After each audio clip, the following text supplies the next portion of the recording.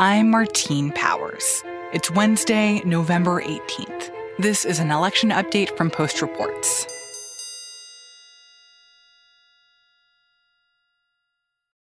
As the dust has settled from Election Day, there is a sense that some things didn't quite turn out how we expected. Margins were smaller than many polls predicted, and some groups of people voted in a way that was surprising or different from what many people had assumed. Today, we're looking at a few of those groups, and we're starting in Texas. I think there were a lot of state Democrats who were hoping that they could turn the state blue and had invested in some of those bigger races to make sure that that came through in some of the urban areas of Texas: Dallas, Houston, Fort Worth, San Antonio, and Austin. But that didn't come to fruition in the way that they, I guess, had imagined or hoped for. Arelis Hernandez is a correspondent for The Post based in Texas. Polls and campaigns had predicted that Texas was going to be a battleground state. Many people were even talking about Texas turning blue for the first time in more than 40 years. You had a lot of new voters come and register for the first time and cast a ballot for the first time. And I think there was maybe this supposition that many of those new voters would in fact be Democrats. But in fact, what we found is that many of them were also Republicans and voting for the first time and for Trump.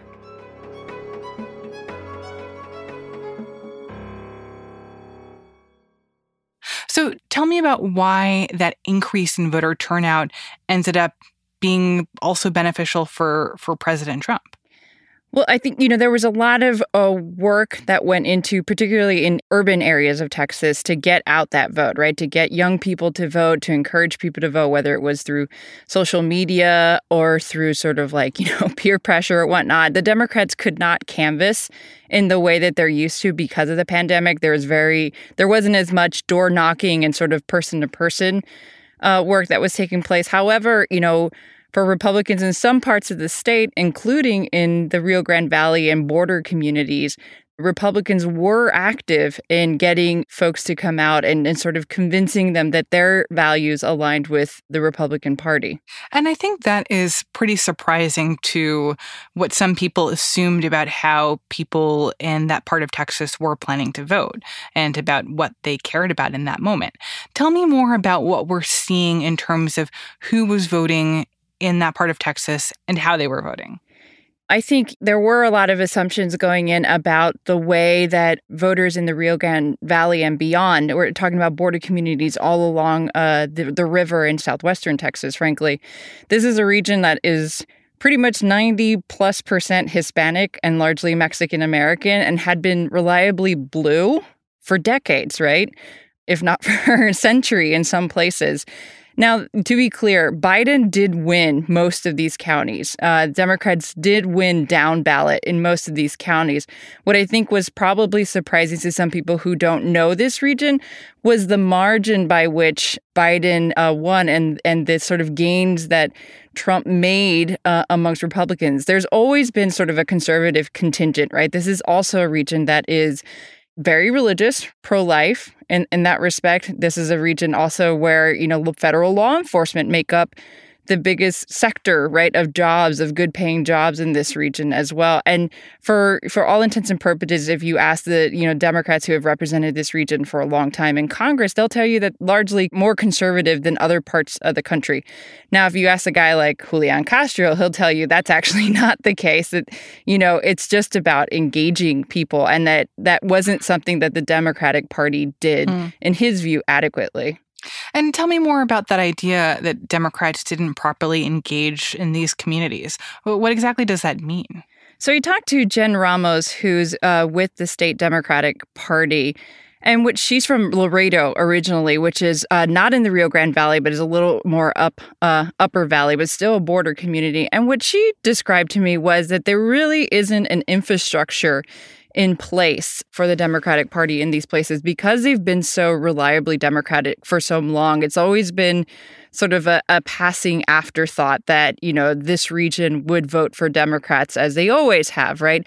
And so whatever systems and structures were in place for politically engaging people. And what I mean by that is, talking to people about the issues, trying to win their votes, having town halls, meeting people face to face through door knocking campaigns, canvassing and whatnot, like actually working to earn someone's vote.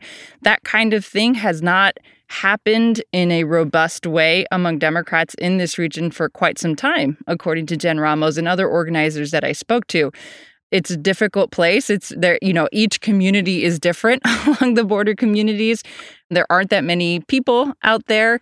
And one thing I neglected to mention was that in the two places where it got super close, and in fact, one of these counties flipped red, are places where the jobs are oil and gas. And so when President-elect Biden mentions that, they were looking to transition away from oil and gas and fossil fuels, that sent up alarm bells in those communities. And so it gave entree to, local leaders who happened to be Republicans or Republicans that were trying to build a base to very easily sort of convince these people that a vote for Trump was a vote for their livelihoods. And I'm curious if there were other economic factors that played a role in how people there decided to vote. Well, see, that's what's so fascinating about this part of Texas and the border communities, because the factors are myriad, right? There are a lot of different and individual reasons for why people, did what they did at the ballot box. I think, there are some theories that, the fact that this is a very poor area, this is a place where there aren't many jobs, that $1,200 check with President Trump's signature was enough to win people, to support him in his second term because they felt like he had been there for them, right? Like that was sort of like a sign that the president was working on their behalf. There are other people who say the economy was working for them during the 4 years that President Trump, presided over the government. Therefore, why should I not give him my vote? You can also factor in possibly there have been reports about, a lot of misinformation on social media and Hispanics that were targeted by specific campaigns, labeling Biden, for example, as socialist or sort of mischaracterizing the positions of the left that had an influence in all of this. I don't think there's one sort of set of factors, and anyone who tells you that, doesn't know the region and how complicated and wonderfully nuanced it is. So when you say that some of these voters are thinking about the economy and thinking about the quality of the economy over the last 4 years when they were making their decision, and I think this is a question that you could pose to Latinos living in the Rio Grande Valley, and also is a question that you could pose to any person who voted for President Trump. But how do they square like the last 8 months of the economy and the fact that the economy is doing really poorly right now? And if they are personally affected by that, then why is it that they continue to think that President Trump is the best bet for their financial future? No, see, that's a great question and one that has puzzled me as well. And I'm going to broaden out for a second away from the border to look at Texas Latinos as a whole who have suffered enormously as a result of the pandemic. I think, my conversations with voters gave me the impression that there is a little bit of rationalization taking place, right? That before the pandemic, the economy was great, right? And that for forces beyond the control of President Trump, and, this pandemic and this, in some ways natural, maybe man-made, maybe conspiracy theory, that, this is not his fault, that this is something that was out of his control and he's done his best. Which is puzzling, right? Because, not only in South Texas, the Rio Grande, or the border counties, but across the state, Hispanics in Texas, like I think it's 40% of the population and something over 50% of the deaths in the state have been among Hispanic families. I also think that part of the reason why so many people were surprised that there would be a solid chunk of Latino voters in Texas, especially in the Rio Grande Valley, who would vote for Trump, I think the reason for that sense of surprise is an assumption of staticness in how people think about politics in the election. I feel like there was a sense back in 2016 that President Trump doesn't like Mexicans, he doesn't like Mexican Americans, he doesn't like Latinos generally. Therefore, all Latinos are not going to like President Trump back. And I think that it's actually a lot more complicated than that. And I do think that he has made inroads in the Latino community in ways that go beyond just like what he was saying in the months before the 2016 election. No, that's absolutely right. And I think it goes to this fundamental idea of, this assumption, right, that Latinos speak with one voice, that we are all unified in this, pan-ethnic identity and sort of care about the same things. And nothing could be further from the truth. Mexican Americans in the border communities are nothing like, in some cases, Mexican Americans in Houston. There are threads there, of course. And if you ask some organizers, there are certain issues, right? Like all of these people are interested in seeing their families progress, right? And giving them the best shot, in this country. But that, that people who subscribe or who don't subscribe to a Latino identity just don't see things the same way, right? When I spoke to Ross Barrera in Starr County, he's a leader of the Republican Party down there. When President Trump came out and, opened his campaign in 2015, with that comment about Mexicans, Ross Barrera, who's Mexican American, did not think he was talking about him. He was able to disassociate his identity as a, Mexican American who's been in these border regions forever, who, is more Texan than he is, in his view, Mexican American. Like, he's talking about other people. There are different factors that come at play with your identity, even if you're all Mexican American. When you immigrated, your family's general affluence and education level, and all of that sort of shapes how, an individual family thinks about or absorbs the messages that are coming from the president, right? It begs the Democratic Party and the Republican Party to think of voters simply as the complicated human beings they are, rather than categorizing them or putting them into boxes that don't necessarily, describe the whole of their experiences. Arelis Hernandez covers the southern border for The Post.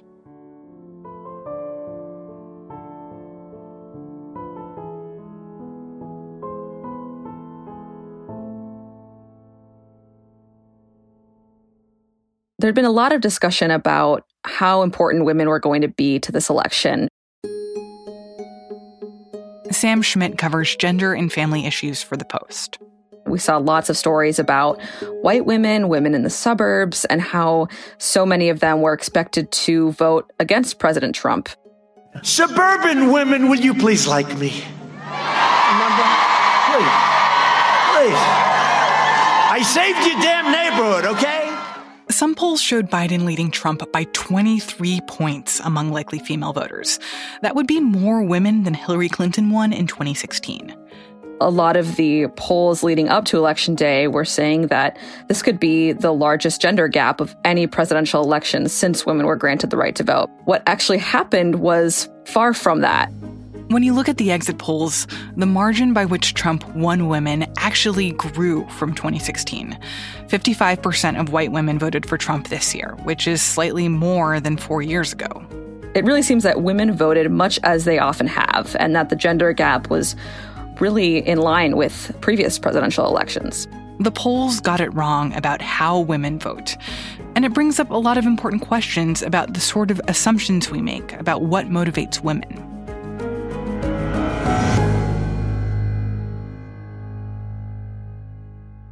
We've been talking about women as essential members of the resistance ever since Trump was elected, right? And ever since the Women's March, the day after Trump's inauguration, there's always been this narrative that women were overwhelmingly against the president because of his rhetoric, the way he spoke, his treatment of women. A lot of women care about issues such as abortion and harassment, and issues that we consider to be stereotypically women's issues. But interestingly, political scientists tell me that these issues are not typically the issues that motivate women voters. And when it comes to voting, women are more likely to vote on issues such as the economy or racial identity, and not necessarily their gender. And so when it comes to voting, race and education actually matter a lot more than gender. And because you mentioned racial identity as a factor that many women have in mind as they're deciding who to vote for, what are the ways in which this gender gap or the difference between how men and women are voting, how do those start to shift when you break down demographics by race? When you look specifically at Black voters, for example, the Post's exit polls conducted by Edison Research suggest that roughly 9 in 10 Black women said they voted for Biden, and that's compared to 8 in 10 Black men. And so we saw some slight shifts there, particularly among men, toward President Trump compared to 2016. When I think back to some of the conversations that I had before the election, I think a lot of what I heard was that women were potentially leaning away from Trump because of misogyny, because of the assault allegations against him, the way that he's talked about women in public and in private, but also because of President Trump's rhetoric and the fact that he can be a bully, that he's belittling and insulting to people, and that there was this sense that women were more sensitive to those things than men are, and that for women, that kind of rhetoric from the president is more off-putting. But it seems like those things don't actually bother women any more than they bother men. And so I'm wondering what you make of that. I think the main takeaway here is that party is the main motivator for voters in America, not gender. And at the end of the day, we are so polarized politically that women are more likely to align with their party than they are with other women. And I don't think that the rhetoric influenced them as much as you'd expect. And it's very likely that it did move a lot of women. And we must also acknowledge that there was, in fact, a gender gap, and women did help President-elect Biden win. And if women hadn't voted, it's very likely that Trump would have won. So it could have been important, but it wasn't important enough to see this massive repudiation of Trump that we were expecting from women. And it just goes to show that women aren't necessarily these swing voters that are going to respond to rhetoric as much as we expect them to. Like, they are going to vote on the issues that matter to them and to their families and to their jobs that they hold. And it's possible that they were swayed maybe by the pandemic, maybe by the ways in which their jobs were disproportionately impacted by the pandemic and by the lack of childcare and the fact that they've had to, in really large numbers, leave the workforce. It's quite possible that all of those things influenced their worldview. But, talking to experts, they highly doubt that it was misogyny and that it was Trump's rhetoric that moved women. When you look at this difference between what people were expecting from women as voters before the election and how the results shaped out, what do you see there in terms of this need to rethink how we conceive of women as voters? Yeah, it is so fascinating to me that seemingly in every election, we have kind of a name for the women vote. They've been called soccer moms or security moms or suburban moms. Going back to even the Bush era, there've been so much reporting on how will women vote. And I think this election is just another signal that women are much more complicated than that. And also suburban women are not these stereotypical white housewives that we imagine them to be. Suburbs are increasingly diverse. Women are increasingly diverse. They don't all have children. They don't all vote based on their gender. And I think we need to start thinking about them as members of their other, broader communities and demographic categories. But it's hard to do that when you also see massive movements like the Women's March that have really galvanized women and that have really gotten out the vote. And it's clear that they've had an impact, particularly with women running for office. But a lot of actually Republican women were really hopeful to see that there's been a record number of GOP women elected to Congress in this election. So there's a bit of a hope that we can start talking about the women's vote as a more nuanced bipartisan vote and not in the kind of stereotypical ways that we've talked about it in the past. And I think that one of the really notable narratives that have come out of this election is also the role that particularly Black women played in being so decisive for Joe Biden, and how the role of Black women voters in some of these critical swing states ended up being, in a lot of ways, like how Joe Biden won. Definitely. I think there was so much focus before the election on whether white suburban women were going to vote a certain way. But ultimately, it shows that it's not just about how Black women voted, but it's also the extent to which they voted. The turnout rates really helped Biden win, and especially in the suburbs and especially in some of these swing states, it was Black women and Latina women who organized and who came out to vote at historic rates. And I think that has really become the decisive narrative of this election.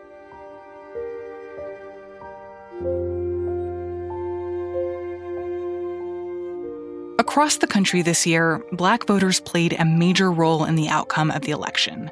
This is especially clear in Georgia, where it looks like Biden has become the first Democratic presidential candidate to win the state since 1992. Black voters played a major role in that shift. Black voters are about 30% of the electorate in Georgia, and the vast majority of them are Democrats. Black voters were the foundation upon which that state turned blue. Vanessa Williams is a national reporter for The Post. A lot of the credit for this upset is going to organizations like Fair Fight Action and its founder Stacey Abrams, who helped turn out Black voters in record numbers. I think the interesting thing about Georgia is that Stacey Abrams has gotten a lot of attention, but there are a lot of groups, independent Black groups in Georgia focused on turning out Black voters at the neighborhood level and in rural areas as well. And one of those groups is Black Voters Matter. My name is Latasha Brown. I am a co-founder of Black Voters Matter Fund. And they started this group to focus specifically on Black voters in small towns and rural areas, which often get ignored, especially in places where there are big metropolitan areas like Atlanta. We started this work years ago. That part of what we feel like has happened and why there was such a big drop in 2016 is because the focus was on the presidential election. For us, even when you go to Poli-Sci 101, the first thing you're taught in political science in college is all politics are local, but that's not the way that we approach it. And so for us, our first point is you have to be in where people are most proximate to the pain. And so that's locally. So what they do is get in this bus and they go out to those far-flung places and make sure that people there understand who's running, understand how to register. Many of the communities that we're working in, we showed up when they had local races, whether it's a sheriff race, whether it's a school board race. So what we did is we deployed and strengthened people on the ground, grassroots communities that are often overlooked in elections by providing them resources and tools and strategy that we could work collectively together almost as a coordinated campaign. The idea being you have to get people roped into the process all the way up and down the chain so you don't just show up every 4 years looking for them to help you out. That's how you build capacity and you actually build relationship.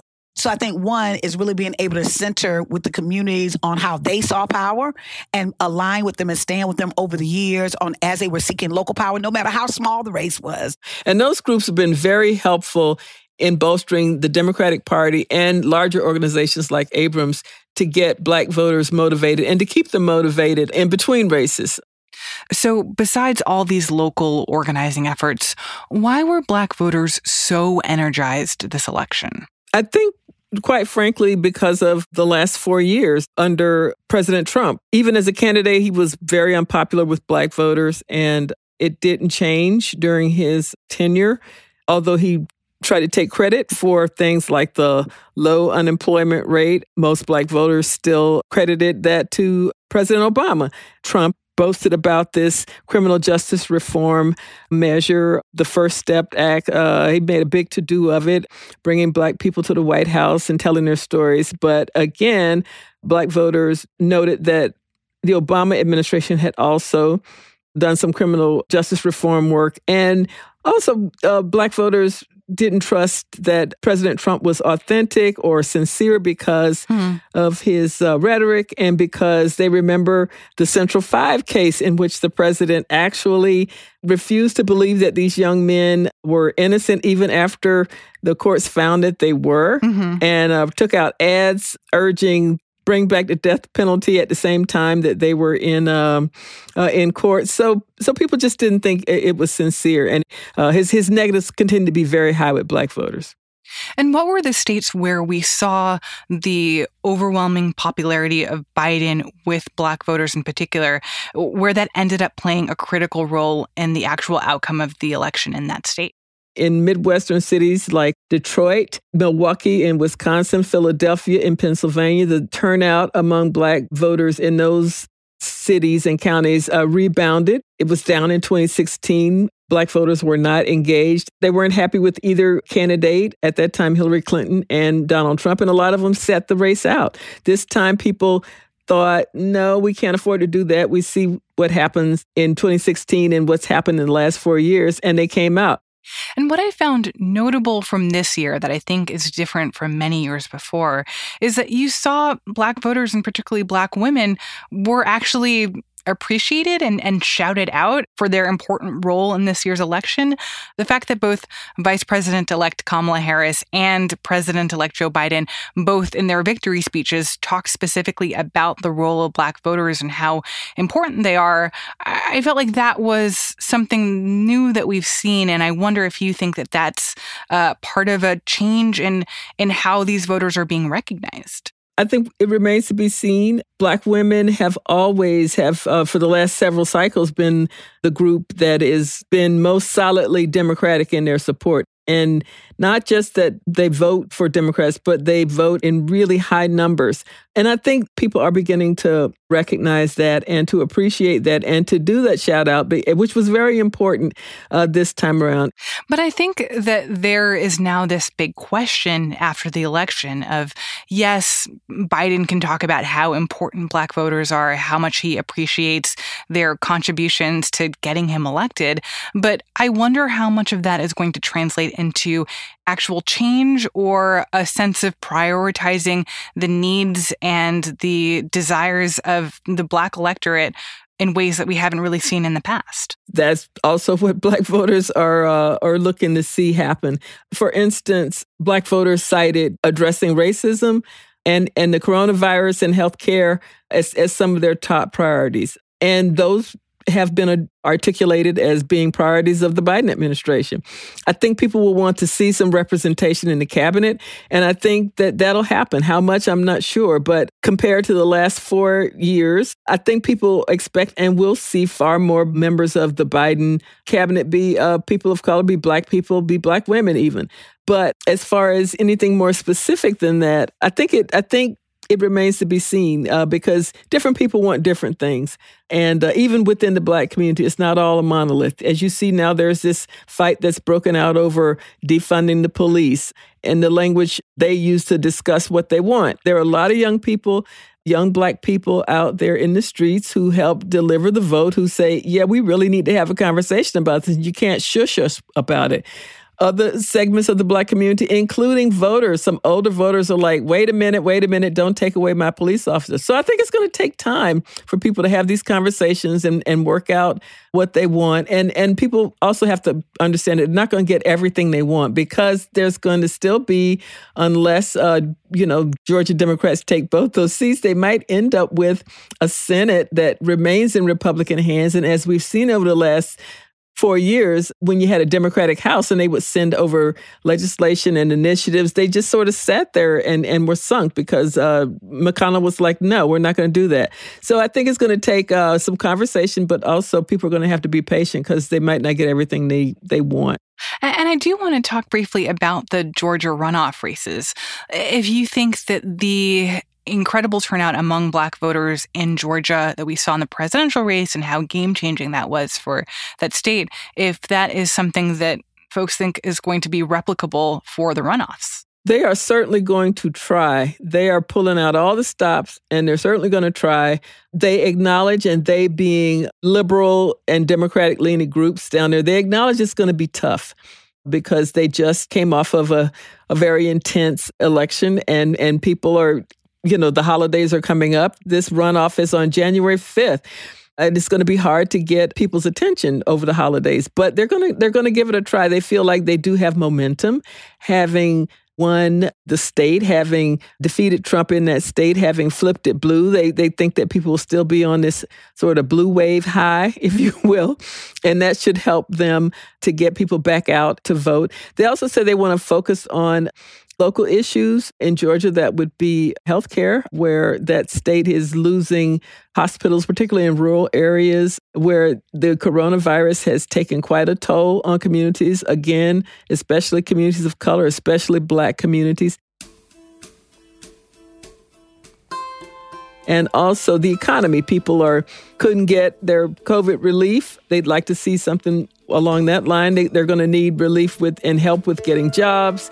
So they're hoping to make this not so much about a fight for the Senate, but a fight for, what you need here in Georgia to survive. And they feel like if they can kind of convince people that this will be helpful to them, that would be maybe a greater motivator than, picking a fight with Mitch McConnell. Vanessa Williams is a national reporter for The Post. Sam Schmidt covers gender and family issues.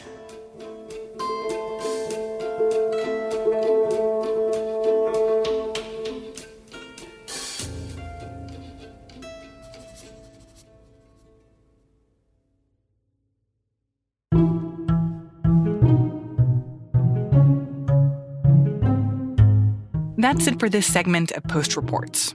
You can subscribe at postreports.com or wherever you get your podcasts.